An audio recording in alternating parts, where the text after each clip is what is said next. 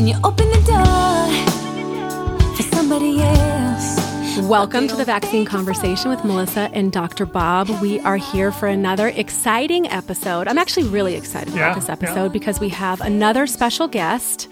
We were lucky enough to have a county supervisor with us last time, earlier in the week, and we are very excited today to talk to Dr. and Senator Scott Jensen from Minnesota. Welcome to the show. Thank you for having me. I appreciate it. Yeah, this is super exciting, Scott. And you're a fellow physician. Melissa's going to introduce you, tell everyone who you are. But I'm excited to talk to a physician who's also in the government. And it'd be interesting to get your perspective on the COVID crisis. But yeah, Melissa, why don't you let everyone know who Scott is? And he gave us permission to call him Scott instead of Senator Jensen or Dr. Jensen. Well, what Dr. Bob's saying here is he's not that excited to talk to me because I'm not a physician. So he's really happy that there's a physician talking to him now because I just bore him with my mom credentials. So let me give him some good credentials here. Senator Scott Jensen, who's also a family practice physician. Interestingly enough, according to the Minnesota Academy of Family Physicians, you won at one time Doctor of the Year, which is quite a nice title there. And that you're member and chair of the Waconia School Board. I hope I pronounced that correctly. Also a physician and also a clinical associate professor at the University of Minnesota Medical School. So I'd love for you to kind of give our listeners maybe a little background on you and some things that, because since I didn't include much, I'd love to know kind of what brought you to this point.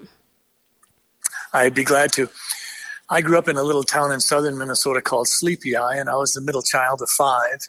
My dad was my hero, albeit somewhat intimidating, and my mom was my best friend. I went to college, and unfortunately, in my first year of college, my mom came sick with colon cancer and died within a year. So I went to dental school first and was president of my dental school class and had a very good year, enjoyed the biochemistry and the anatomy very much, but I just didn't really fall in love with teeth. So I did the logical thing.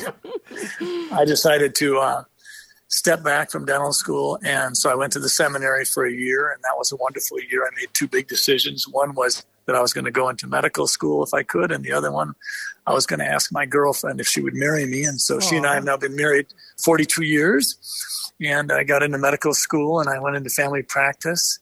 I practiced 15 years in a larger clinic, and then I decided to break off and start my own because I really like medicine up front and personal. I like the idea of having the patient feel very, very confident that they're in charge and they're the champion of their own healthcare. They would look at me as a resource. I tell many of my patients that if there's a professional golfer in this room and there's a caddy in this room, I'm the caddy. My responsibility is to tell my patient that there's a sand trap on the left and there's a water hazard on the right, but the patient's the one who has to take the 7-iron out and hit the ball on the green. And I really think that's the way healthcare works best, is when patients are personally invested and they're saying yes to decisions. And if I'm offering something that doesn't quite fit with their program, then they would just say, Doc, that just doesn't work for me. I appreciate your offer of maybe some Lipitor to lower my cholesterol. But quite frankly, both my mom and dad lived to be 95 and my grandma's still alive. So I'm going to pass. And I think that that's where I'm at. And so I've now practiced medicine 35 years plus, and I really enjoy it. About 5 years ago, I was recruited to run for Senate. I said no for about 2 months, and finally it seemed to my wife and I that the good Lord was telling us that this was something we're supposed to do. And I went ahead and ran, and I was elected. I was flattered to receive more votes in Minnesota than any other state senator than any other Republican state senator in that election. And that was flattering. And so I've been serving as vice chair of the HHS committee, and I carried legislation on transparency in healthcare and also pharmacy benefit managers and also an insulin assistance program. Those are some of the bigger bills I carried. And then with the COVID-19 pandemic, I've been called on and tapped quite a bit to speak to a lot of the issues associated with COVID-19. Well, that's great. And I'll tell you, the first time I knew about you was after seeing a news network that was local. This was before it was on Fox News, where you were discussing, and I think I mentioned this to you in an email, you were discussing how death certificates were being coached, basically, and how they were recording. And this whole COVID pandemic has obviously become the complete topic of discussion in every household in the country, because we have something that was essentially an initial 2-week lockdown that's turned into a several-month lockdown. We have a whole series of unintended consequences that have come as a result of this, and we have the fear of the actual virus. We have data. We have conflicting data. We have, some elements of government overreach and local government fighting now with state government, which is fighting with national government. This has become a very, very big topic. One that I started covering back in February when the data just did not seem to add up to me. And so I saw you on this local news network and you were discussing this and you were giving really good facts. In fact, I shared a part of that video because you were validating what I said and what I had been saying and talking about mortality rates and things like that. One of the things I really like that you've mentioned before is that you talk about yourself as a guy in the trenches, and talking about that, I think, is so important because as a doctor who's also in politics, being somebody who is in direct contact with patients, and it's more of that boots on the ground, right? Being there in the trenches makes a difference in the way that you view policy, the way you create policy, and the way that you see the needs of citizens being required or being met or not met. So when you use that phrase, what does that mean to you, and why do you think that that gives you kind of a unique perspective as it relates to your role in politics? I think sometimes physicians fall into a trap of sort of operating at a 30,000-foot view or a 30,000-foot level. And I really think patients want physicians to come right down to that ground level for them and just talk with them so that they can understand things. I think one of my biggest jobs is to help share information with patients. If all I have to offer is pills or a scalpel, I don't really think that I would want to see that kind of a doctor. And so when I say that I'm in the trenches, I'm trying to walk alongside my patients and trying to ask myself, how would I want to be cared for if I were in this situation, if the roles were reversed? I want to make sure that I offer the options of what medications or what surgeries may or may not be available. But I want to do more than that. I want to make sure that the patient gets a reasonable understanding of what the problem is. And when we do that, then I feel like there's a real shared interest in trying to get the best outcome. So for me, being in the trenches is really important. And then the other thing I try to bring to the table is I am an unabashed skeptic. I think that a lot of what we do in Western medicine is good, but we really, as physicians, buy into what we've been taught. And sometimes I don't think we realize how brainwashed we become. Mm-hmm. And medical school is a powerful experience, and I would not trade it for anything, but I also would not go through it twice, because the power of your professors at that young stage of your life, and you so desperately want to be a good doctor, and you so desperately want to get through medical school and become the physician that you've dreamt of becoming for years, that has a powerful, if you will, narcotizing kind of influence on us. And a lot of physicians, they're very smart, but they just don't realize that sometimes they buy into certain narratives that they don't even realize. When we see doctors who become legislators, they become the experts on all things medical. You've probably seen that in your state. We know that that's happened in California. For example, as it relates to all the vaccine mandates that we've been involved with, there is one doctor, which is Richard Pan, who's a senator, who basically is the solitary expert on all things medical as it relates. Yeah, all medical legislation in our state. Right. And when it comes down to these bills that come forward, he's authoring a lot of these bills, he's making decisions for everyone based on his medical expertise. But again, he's not in a position where he's in the trenches with patients. He's not seeing children and their parents and understanding these particular concerns. He's literally talking about this from a theoretical perspective. He's talking about this from a regulatory agency perspective, which is a lot different, in my opinion, than the actual in-person, in-practice experience. And I feel like that can be potentially a little bit dangerous because you have the expertise of the doctor, but you don't really have the actual practical experience of, like you're saying, what your patients are really dealing with and suffering through. And I think that there might be false weight maybe being given to those who are in politics that carry things like this, and that can push their bills and their legislation a lot further because of the degree, because of having that medical degree, but not necessarily being in touch with the constituents, which are who they're supposed to represent. Right. You make a good point. I think the power and authority that might be given over to someone because they are the person most identified as who could understand such and such, it becomes a little intoxicating. I think power can intoxicate. I think absolute power can corrupt. But we hadn't had a physician in the Senate in Minnesota for 25 years. And when I was elected in 2016, I had the good fortune of being elected right alongside of another physician who's a Democrat, and I'm a Republican. So we have the balance. And he works in a hospital, a large hospital, as a hospitalist, and I work in a primary care clinic. And I think there's been a good balance between the two of us. I would say with some disappointment that COVID-19 has absolutely strained our relationship. And that makes me a little sad. It's an honest strain, though. His perspective is different than mine, and that doesn't mean that mine is wrong and his is right, or vice versa. It just means that it is what it is.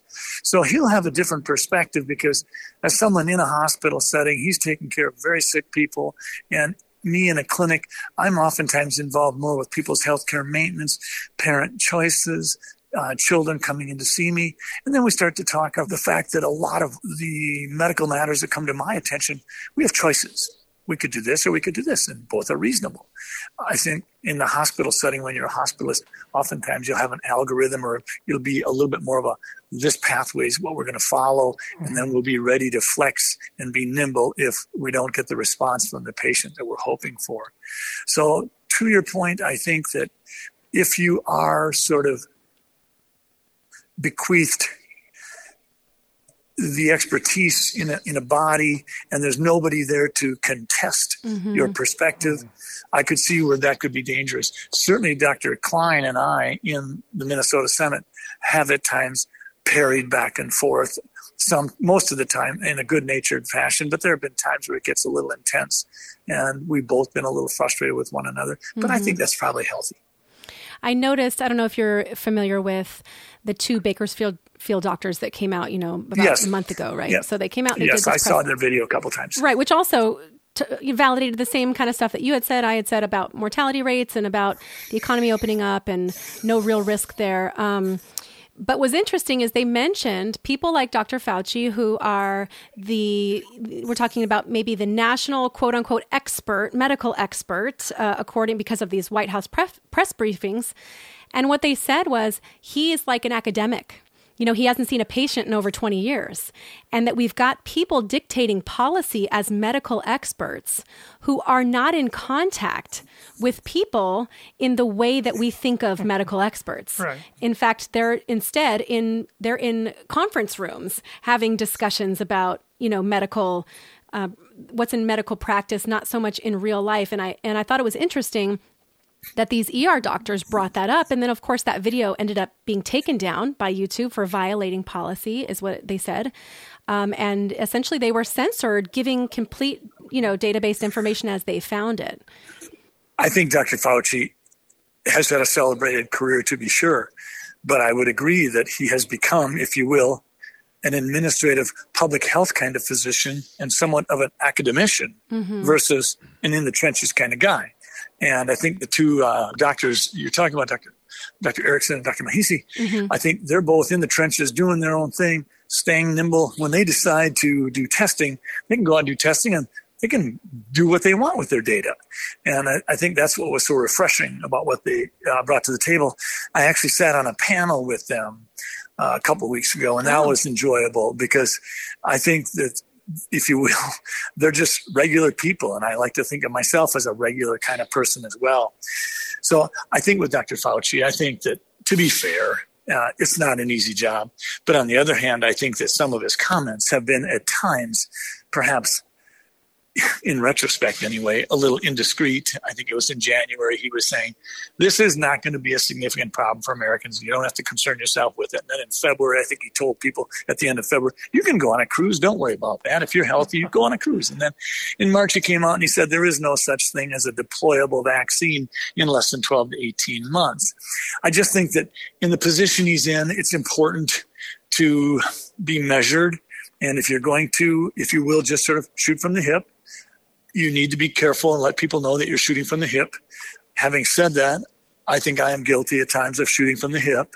Sometimes the media enjoys that because some of the things I say are a little bit more exciting than sometimes the drab kind of, oh, here comes, Dr. Boring. Scott, I'd like to know, I'm fascinated in Minnesota. You guys have an interesting situation in your legislature. You have a Democratic governor, and there is a Democratic majority in the House, but there is a Republican majority in the Senate.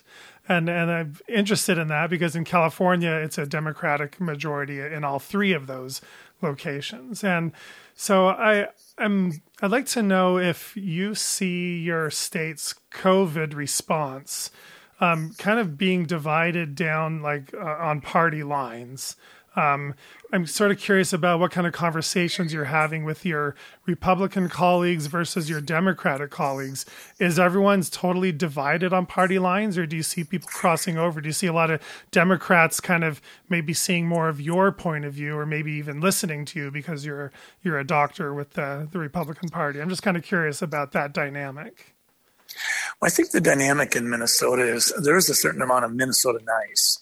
And so I think Senator Dr. Klein is listened to clearly by his Democratic colleagues, but I think he's also listened to by my Republican colleagues. He speaks with wisdom and knowledge, and so I think that he's definitely listened to by both sides, but clearly the Democrats would favor more of what he has to say. And I think the same could be said for me. I think that the Democrat colleagues I have been very respectful, and they've asked me questions, and they've listened to me, and they've heard me out, and it's been fun working with them.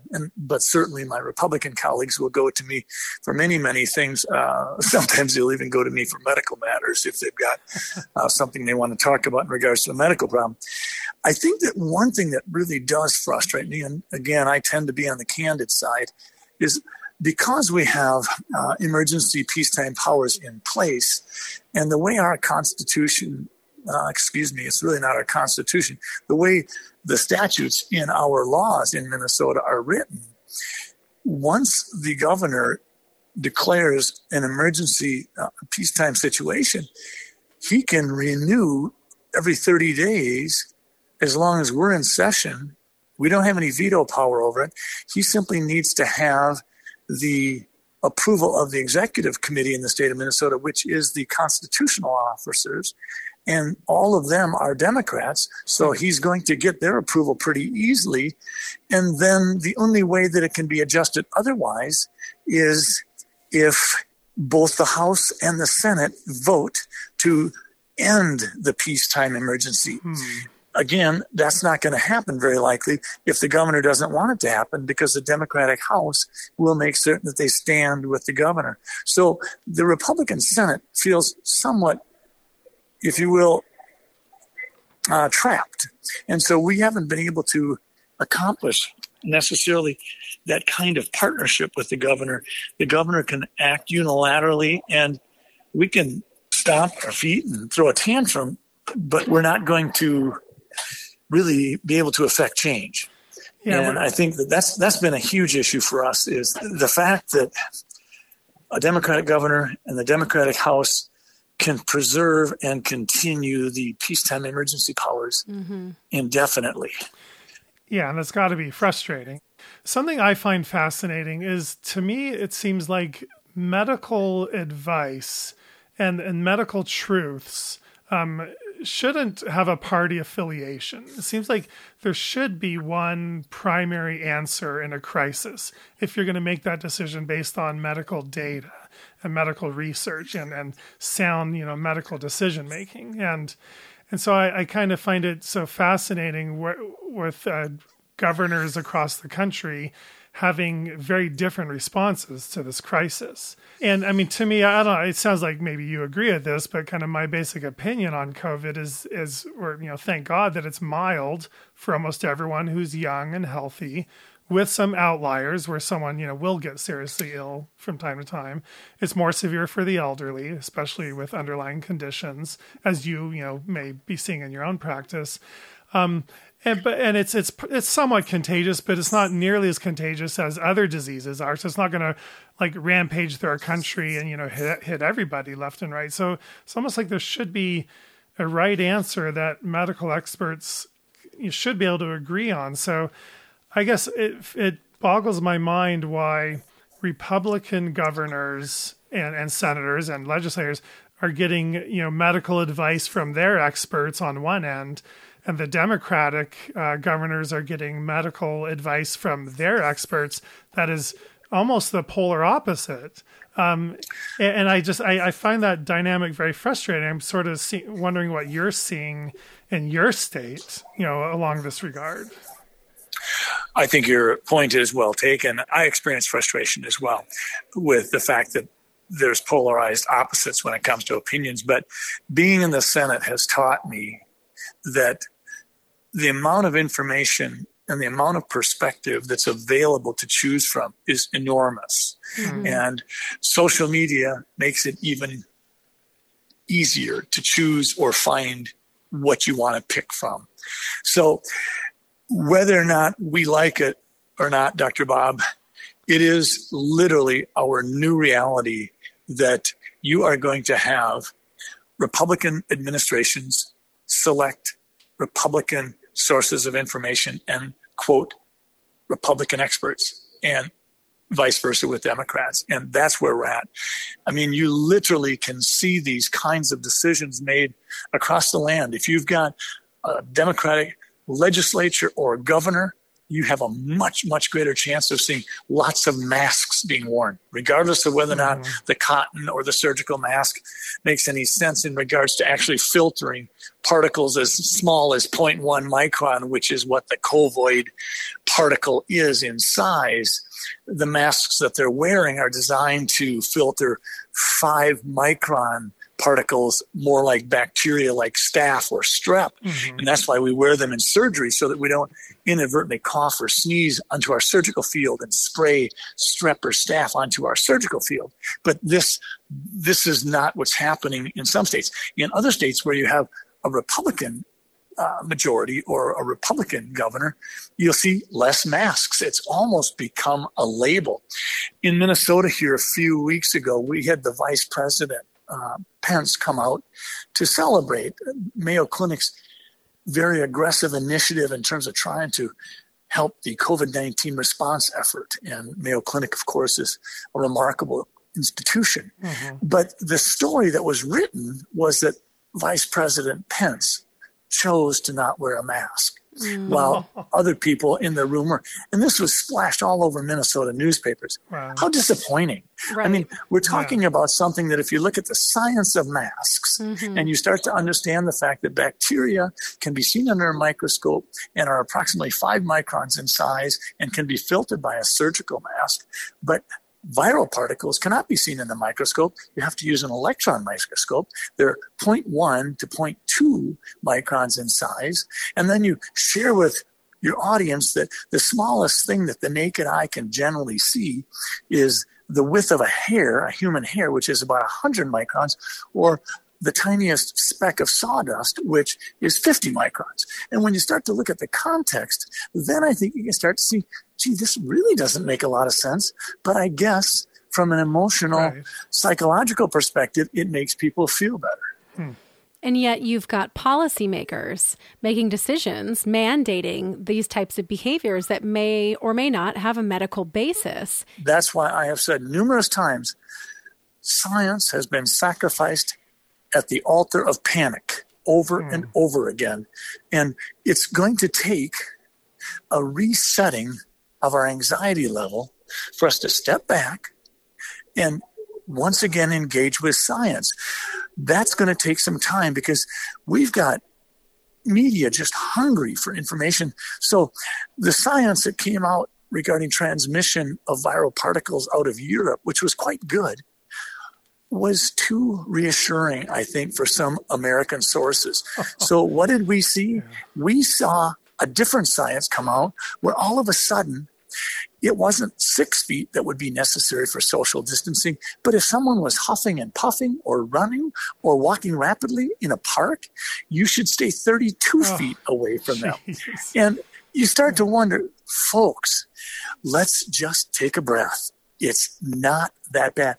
And at the end of the day, where I really land, and I know I'm going on a little here, but one of the issues I think is most critical, and we have only ourselves to blame, is that we have allowed ourselves to be so insulated from death that Americans don't realize that 9,000 people die every day. Every day. That we have 10,000 births every day. When we start to look at that, when we look at the fact that in 2018, we had 80,000 people die of the flu. And right now we're at perhaps 85,000 deaths if you count one number. Otherwise, it would be a little less than that. Right. But the bottom line is we have 50,000 people in the United States commit suicide every year. We have 300 to 400 physicians that commit suicide every year. We have 70,000 people die every year of drug overdoses. Mm-hmm. We have, I think, something like 100,000 people that die in accidents or more. We've insulated ourselves and we've allowed that insulation to scare us. And so when we hear that the fatality rate might be 0.3, 3 times the normal 0.1 with flu, we sort of freak out, not realizing that what that 0.3% means is that 3 out of 1,000 people, which means that 1 out of 333 people will die. And we know that of those, you're literally talking 98% plus will be people that are generally elderly, frail, with underlying medical conditions. Right. So, but we don't think rationally about it. And when we get on the other side of this pandemic, I'm hoping that we can have thoughtful, bipartisan conversations and talk about this, because right now we are so divided, and in our division, we don't talk. We hold one another in contempt if you dare to disagree with me. Oh, yes. And this has really fractured the dialogue. There are so many conversations that aren't happening. And then I get on some media thing and someone rips me and says, you must be a conspiracy theorist. And I say, why do you say that? Well, I saw something that you said on this webpage. And I said, I've never even heard of that webpage. And they said, well, you were on it. What are you going to do about it? I said, well, what could I do about it? There's a webpage called InfoWars. I never heard of.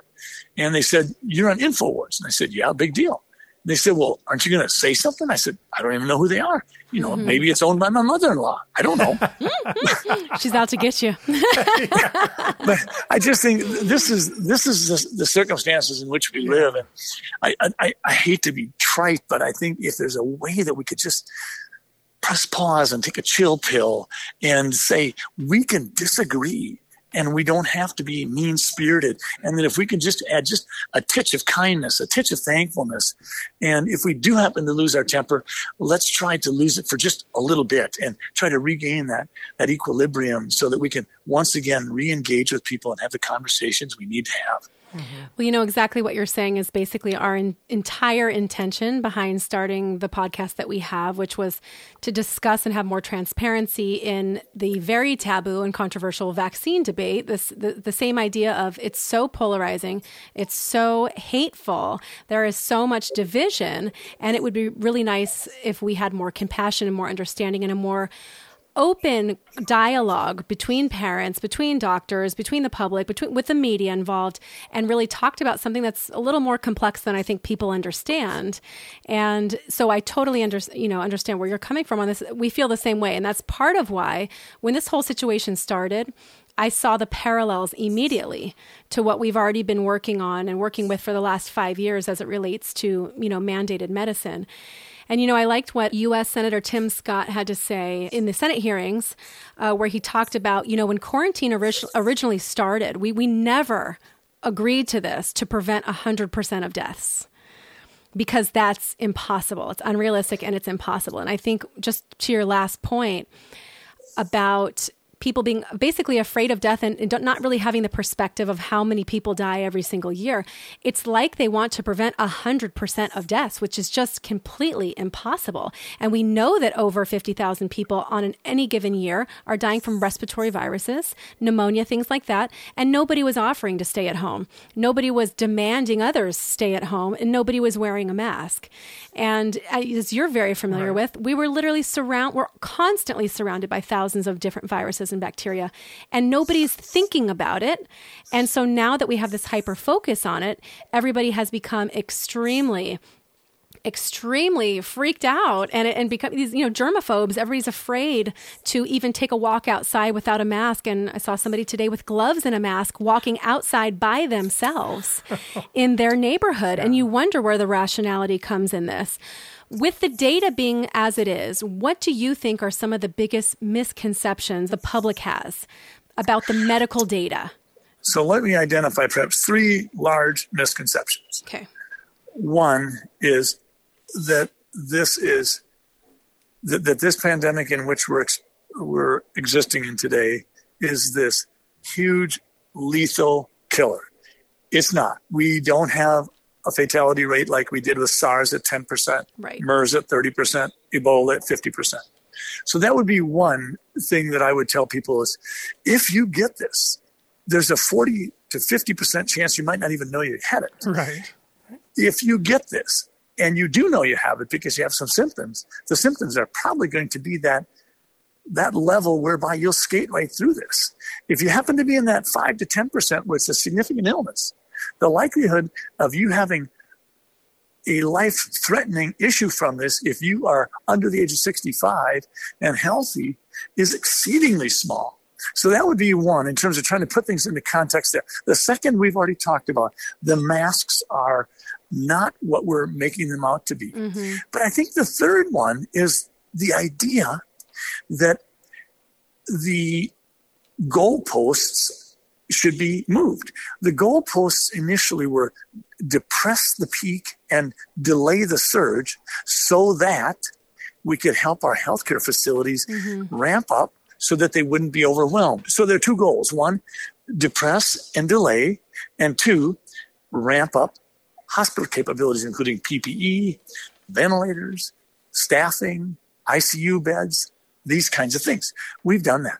We're past that, actually. We have had projections where we're going to need so many beds, and we haven't gotten anywhere near that. Mm-hmm. So I think that when we start to allow people to move the goalposts and say, we're going to try to depress the number of cases as low as possible, that is not what we should be doing.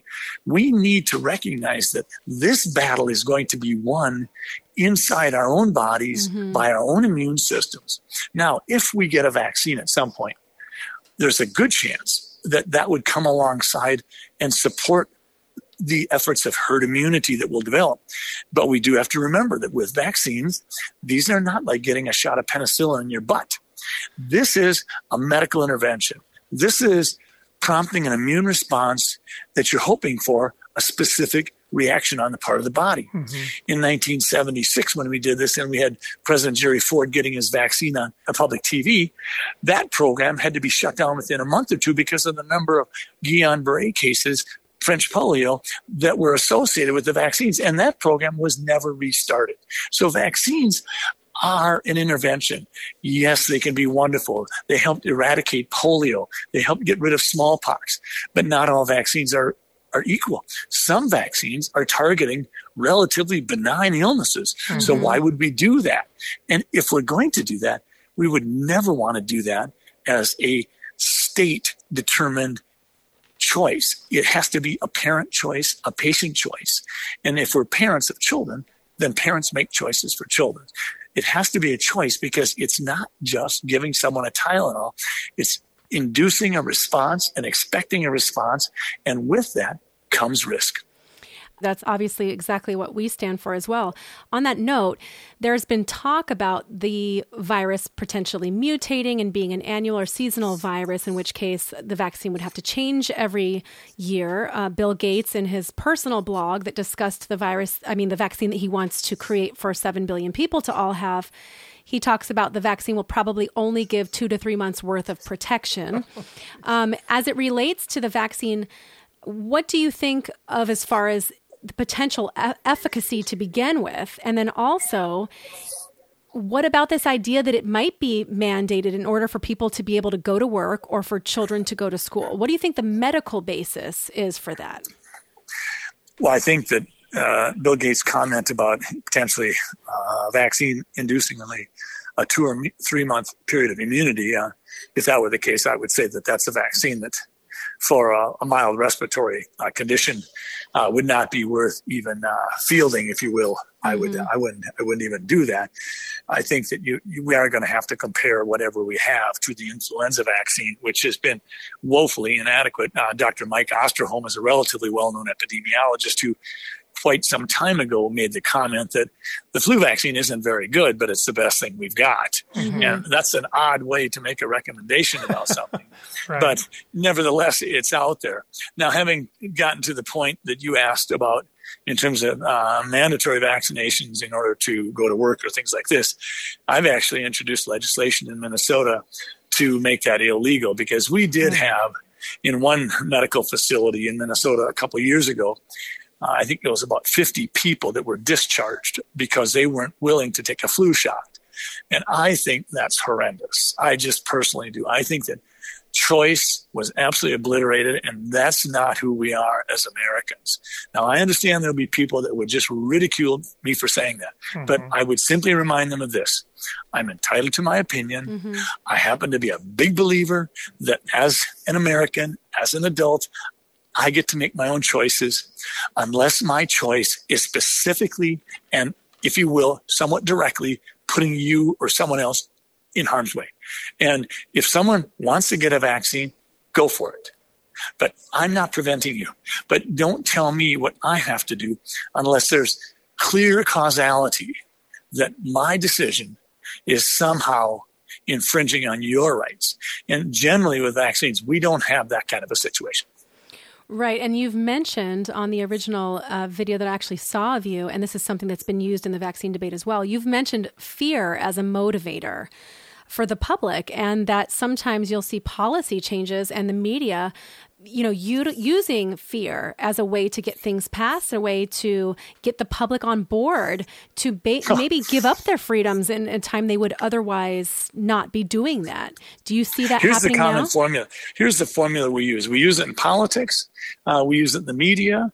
And unfortunately, sometimes we use it in medicine. But the first thing you do is you instill fear.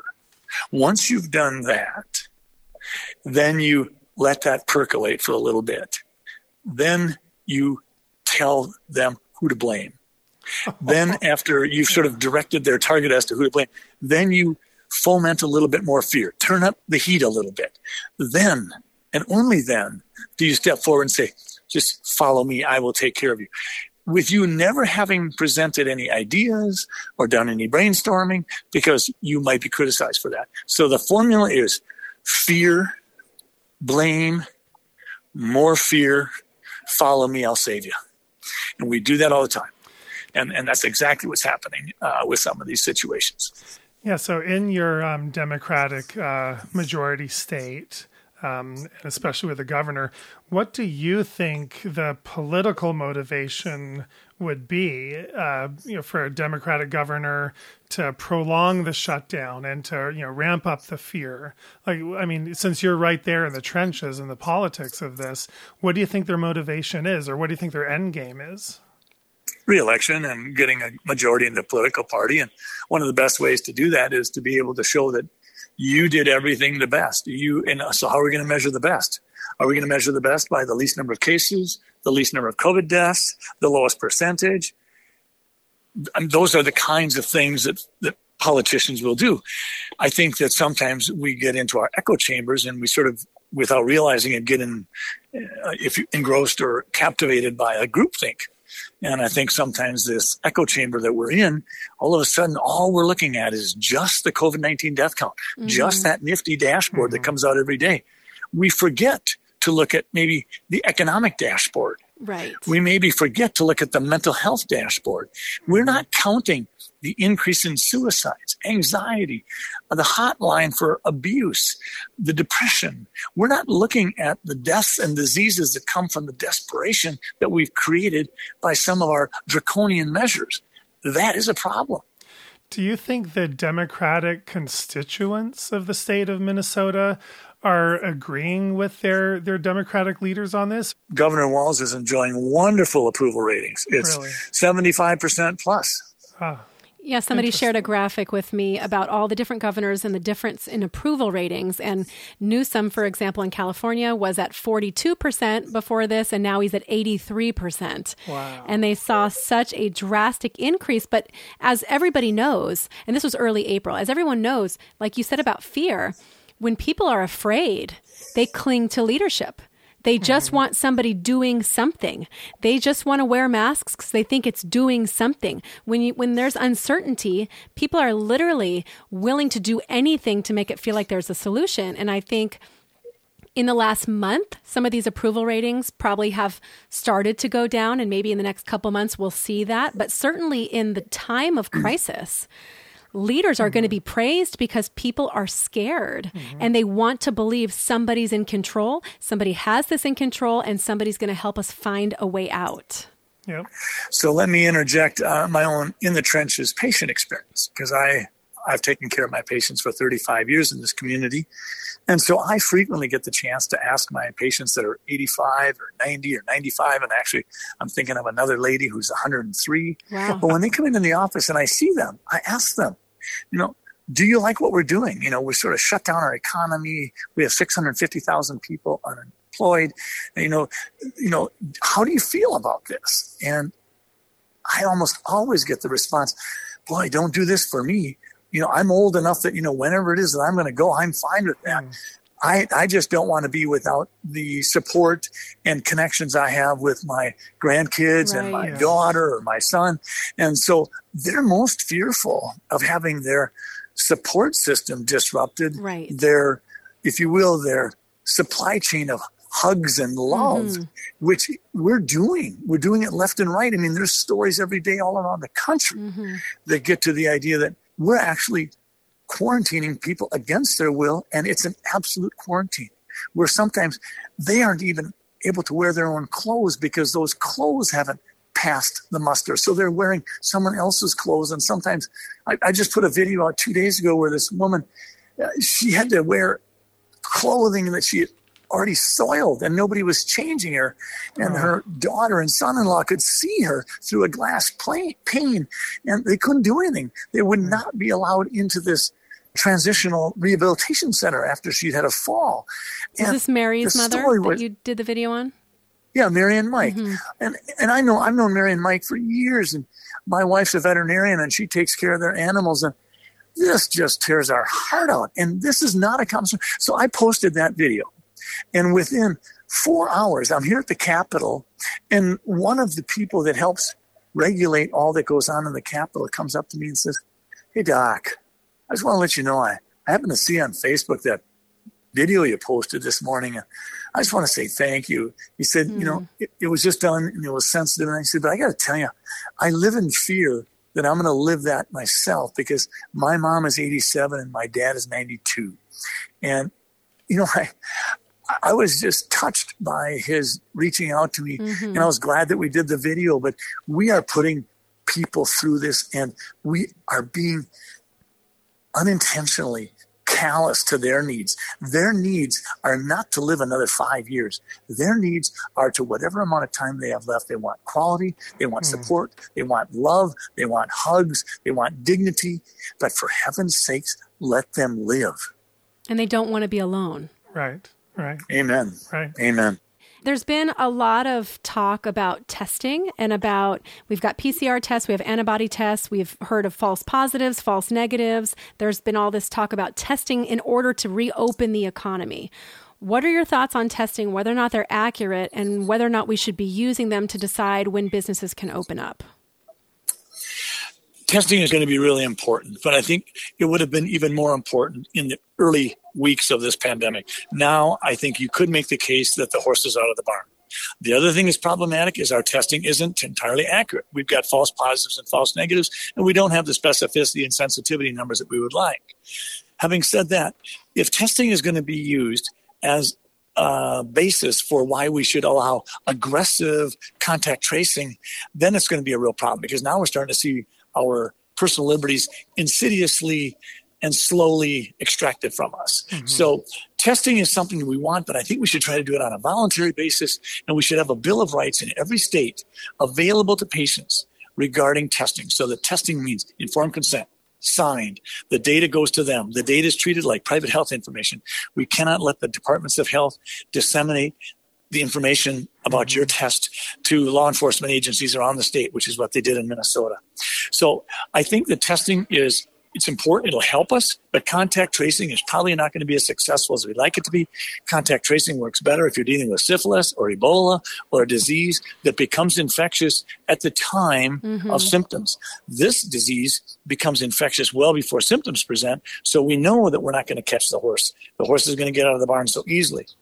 What do you think people can do, both in your state of Minnesota and nationwide, as a politician? What do you think people can do that's going to be most effective in order to support their legislators or their local leaders to help, whether they support reopening faster or whether they support shutdown, more prolonged? I mean, what do you think is the most effective step that individual constituents can take in a time of crisis like this, where there's states of emergency that are declared nationwide? I would say three things. What people need to do to help is, one, engage. Do not let someone else do your thinking for you. Mm-hmm. Engage, think about it. Number two, don't lock in to one perspective.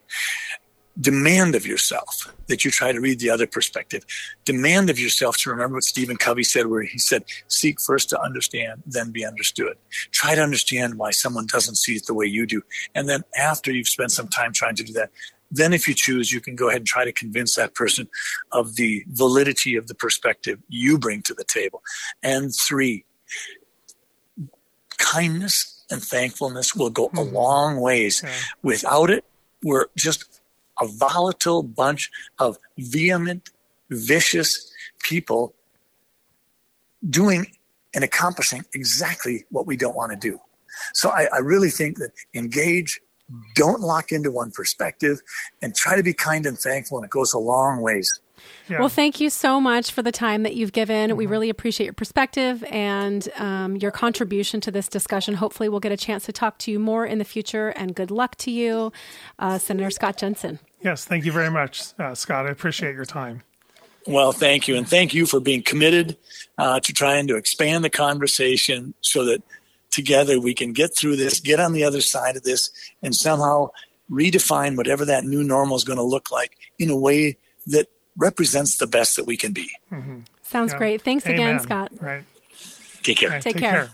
That's pretty impressive. The senator working on a Sunday, actually in session, casting votes. I know. I couldn't believe he was actually in the middle of his political work while he was podcasting with us and just showing that sometimes these jobs are never really done, and they kind of intersect and overlap with all sorts of other areas of life. And especially right now, he said this is the last day of their session, that there's so much to be done, and there's so many other concerns that are happening that they still have to govern the body, even though we're not really aware of all the stuff that's, going on right now during this time. Yeah. Well, that was awesome. That was fascinating. I'm learning so much about the politics in other parts of the country. I find this very interesting. And I had so many other questions. I hope we can talk to him again. He's so intelligent. And I love his colloquialisms that he uses. He really does feel like a small town doctor who understands people. He is for liberty, for choice. for informed consent, against mandated medicine, Right. and as a medical doctor. And it's so great to see people like that voicing their opinions, even if it is, again, unpopular and goes against the grain. And he's definitely somebody on my watch list that I want to keep an eye on because he's doing great things. Unfortunately, not running for re-election, but Right. it'll be, Right. hopefully he'll be doing something that continues in politics, because I feel like he's a good voice to have that has rational thinking, and he is willing to look at both sides and have a fair discussion and not be swayed by political leanings, which I think is so important. Yeah. So hopefully you guys enjoyed this episode with him. Yeah, and that was, again, Senator Scott Jensen from Minnesota. He's a state senator. And also a doctor. Yeah. Super intelligent, really, really genuine, heartfelt person. You've seen this in his videos. He has a true desire to communicate to people, be there for people, and do the best that he can do. And again, when you've lived multiple years in a profession before you go into politics, and this is what I heard a local politician tell me, you're offering to the legislature and to the public something of value. When you instead go into politics at 20 and 21 years old, like our governor, you become a career politician. You have not worked in the private sector. You have not worked as a business person. You have not worked in a trade. You have not given something to society before you come in and bring that to your citizens and to your constituents. And I think that's where the big problem lies, is we have these career politicians that are literally making their entire professional life based on politics. And when you're in politics, you're absolutely disconnected from the real world. Right. And and like this local politician told me, you've got people making up your mind for you. They're giving you your paperwork of what to think and believe and the points to talk about. Senator Jensen is a perfect example of somebody who literally dedicated decades to a profession. He understands people. He understands how he would like to be treated. And he brought that perspective into our government. Right. And if only everybody was doing that, we might be having a lot more rational conversations that are based on the needs of people, not the needs of the industry and the lobby that is pushing the legislation. Yeah, and I can imagine Scott being the kind of politician that's going to make decisions that are going to be best for his constituents, best for the individuals in his practice, in his neighborhood, people he knows, the people he represents. And you're right, that's what someone who has a job and then becomes a politician, that's the kind of politician they're going to be, versus someone who's a career politician. They're making decisions that are going to be best for their politics. And I've shared a couple of videos of his, and they've really flown around. People have really enjoyed the way that he speaks and what he talks about. And there's no wonder to that as we talk to him, because you can see the basis behind him and the authenticity that he offers, which most politicians give you that car salesman feel. And they don't feel like somebody you could have as a neighbor. And he really does. And he feels like a doctor you'd want to go to. Listen to how he describes what he thinks of between the doctor-patient relationship. He symbolizes to me the foundation of what medicine should be. It's a shame there aren't more people like him in leadership positions as it relates to this country, as it relates to this epidemic, as it relates to regulatory agencies, because this is the kind of relationship we want to see between people and their medical professionals. He's a perfect example of that. Anyway, I hope you guys enjoyed it. Maybe I can convince him to get back on another time later. Anyway, thanks for joining us today on The Vaccine Conversation with Melissa and Doctor. You forgot the couture. Bob. All right, we'll catch you guys next time.